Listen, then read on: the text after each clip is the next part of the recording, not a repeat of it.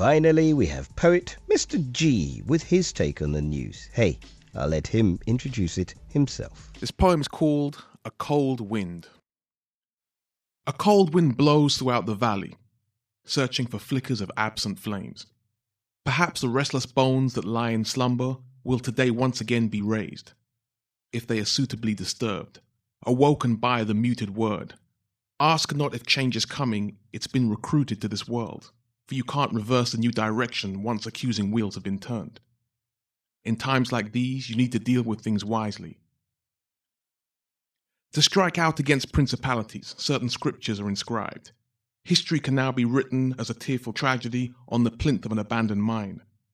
Meanwhile, it's the jail cells and the gravesites that we only seem to occupy, impoverished by a system designed to trick away our lives. If the past can't feed the present, how can the future now survive? So I suggest that we deal with it wisely.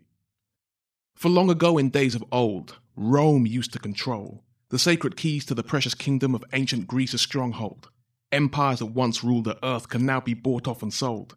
Their money that once held power's worth, confusing paper with gold. So if the mighty have fallen, let the others behold. When fate greets you, you need to meet with her wisely. A knife can carve through postcodes, forming a fork in the road. Yet silver spoons like to consume from the darkest of bowls. And even if we polish off our best cutlery, it's all just for show. We set the table with abundance until the wine starts to flow. For once this meal has been finished, then the cock starts to crow. So when you order from the menu, choose wisely. The great Mr. G, and he'll be back in a few weeks' time. Sadly, that's it for now. And if you've enjoyed what you've heard and want to hear more, all the programmes featured are on the BBC iPlayer. Stay in touch. All details can be found.